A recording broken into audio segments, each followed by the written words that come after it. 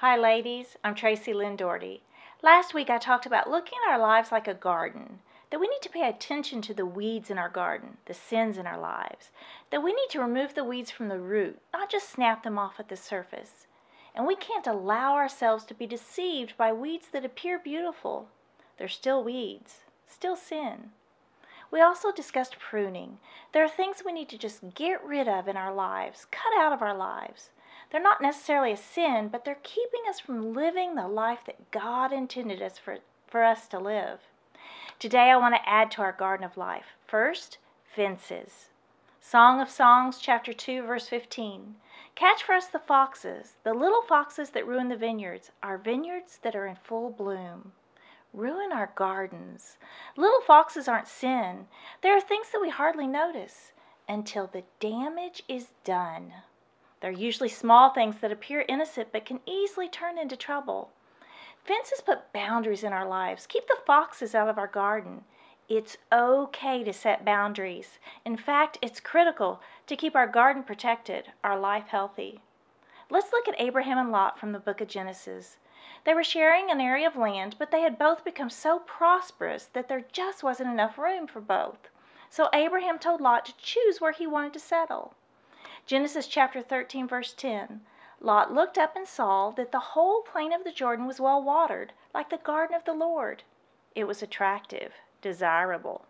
Continuing with verses 12 and 13. Lot pitched his tent near Sodom. Now the men of Sodom were wicked and were sinning greatly against the Lord.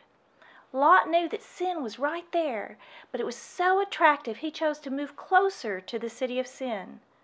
A few short verses later, chapter 14, verse 12 tells us Lot is living in Sodom. Verse 14, Lot was taken captive. Lot did not set his boundaries, his fences, far enough away from sin. We need to strive to stay close to God, move closer to God rather than see how close we can get to sin. Many times women ask me, when does this, whatever this is, become sin? When the Iraq War started, most of the men where we were stationed were deployed. There were very few men left behind. Several months into the deployment, some of the women in my neighborhood decided to do a girls' night out. Now, a girls' night out is not a sin. I've had some great times on girls' night out. But they decided to do girls' night out at the local bar. If you are married, you should not be going to the bar, period.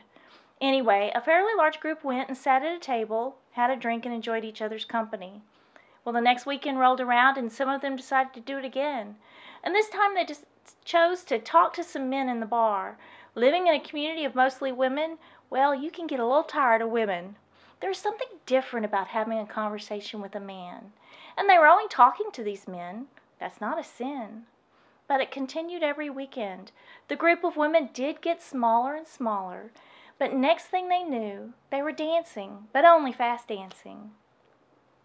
Then slow dancing. Then two of the women ended up in affairs.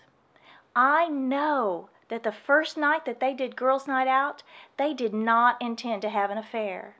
They just failed to put their fences close. Instead, they got close to sin.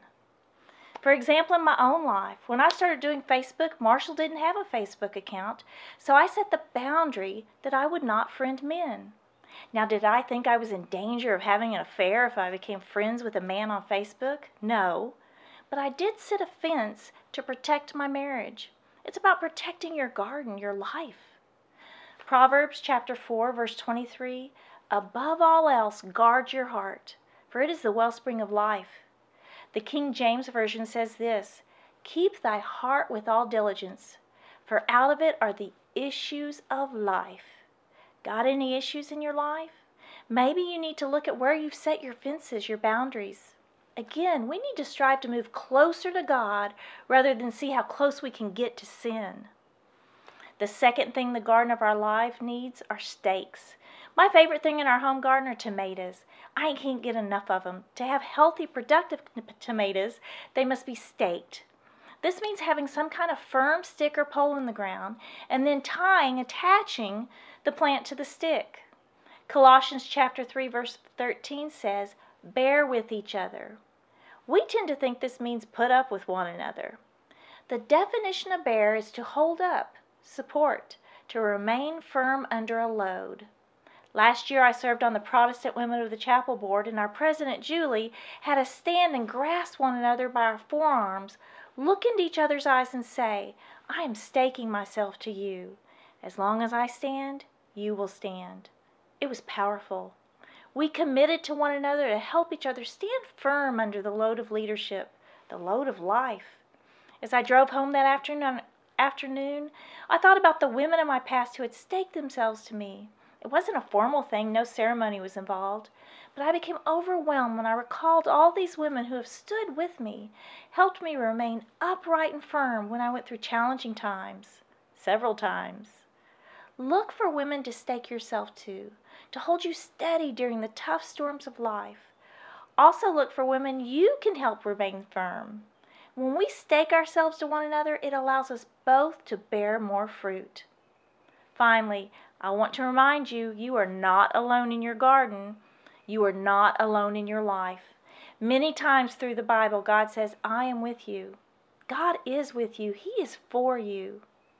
So, are you finding yourself with issues in your life? Do you need to move your fences, your boundaries in closer, further away from sin? What about the women who have staked themselves to you? Have you said thank you recently?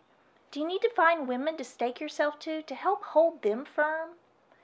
I would love to hear from you. In the comments below, who has been a stake for you in your garden of life? If you would like to receive more videos like this one, go to equipandencouragewomen.com/subscribe. It's free. If you subscribe, you also receive our video, Living Your Priorities. Thank you so much for sharing your time with me. All my best to you.